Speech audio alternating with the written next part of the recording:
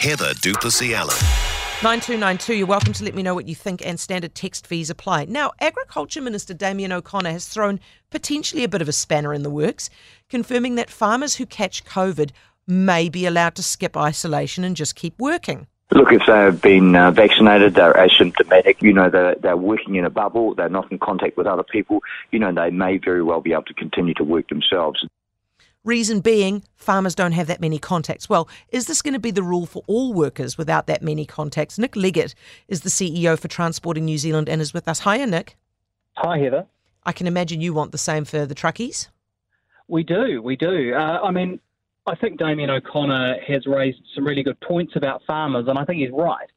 Look, we have among the highest vaccination rates in the world, and Ashley Bloomfield himself has said a couple of times about truck drivers that they are a very low risk to transmitting the virus to other people because it's such a solitary occupation.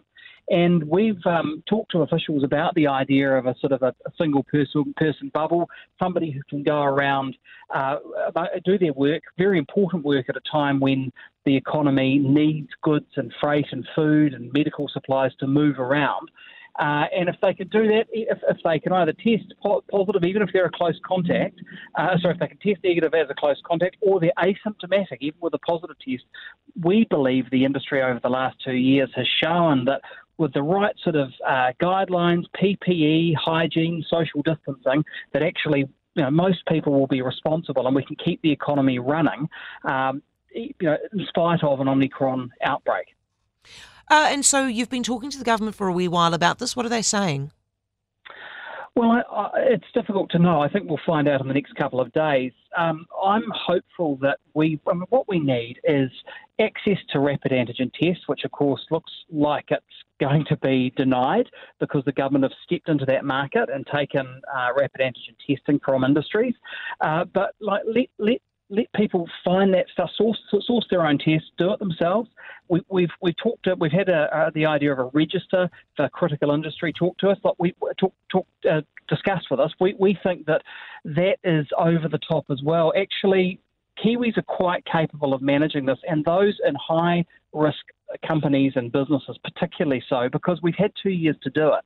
And people like Dr. Ashley Bloomfield have said very clearly, truck drivers are low risk, and like farmers, they spend most of their time by themselves, and they can obviously put in place really good procedures to ensure that they're even a lower risk. So I think that to keep the economy running, we know that we need transport for things like food. We're really concerned as an industry because we've got a shortage of truck drivers anyway, that losing any proportion of the workforce to having to isolate for days on end, God knows how many days, if you look at current rules, you're actually going to lose vital people who keep the supply chain running. And what we want to do is, when we put out a call to say, anybody with a heavy vehicle licence, please could you volunteer as a relief driver for a period? Yeah. But actually, if we take Damien O'Connor's suggestion, I think we can ease some of that pressure and hopefully keep the wheels turning in the economy. Yeah, hopefully. So, Nick, thanks for that. Nick Leggett, the CEO for Transporting New Zealand. Now, let's run the science over this, right? We've got epidemiologist from Otago University, Michael Baker, with us. Hey, Michael. Yeah, kia ora, Heather. So are you generally cool with this concept if you've got somebody who is a farmer or a truckie or whatever who, can limit their contacts, that even if they catch the old Rona, they can keep working? Well, look, I think we do need sensible policies, particularly for essential industries.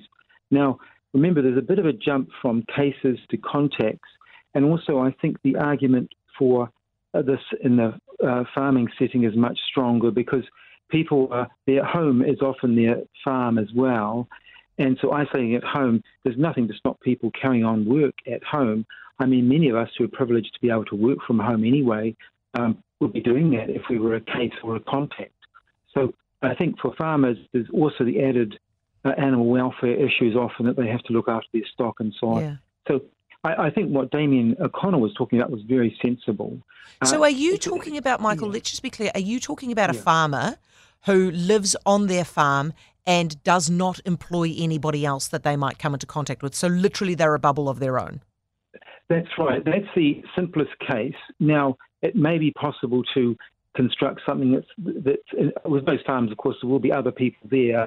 And it's the same, when you're isolating at home, you often have family members. And again, there's that challenge to isolate yourself from them if you're infected. So, Yeah. But I think farms are probably a different situation from a truck driver who may travel all around the country with this virus and will obviously have to do drop-offs and refueling and other things.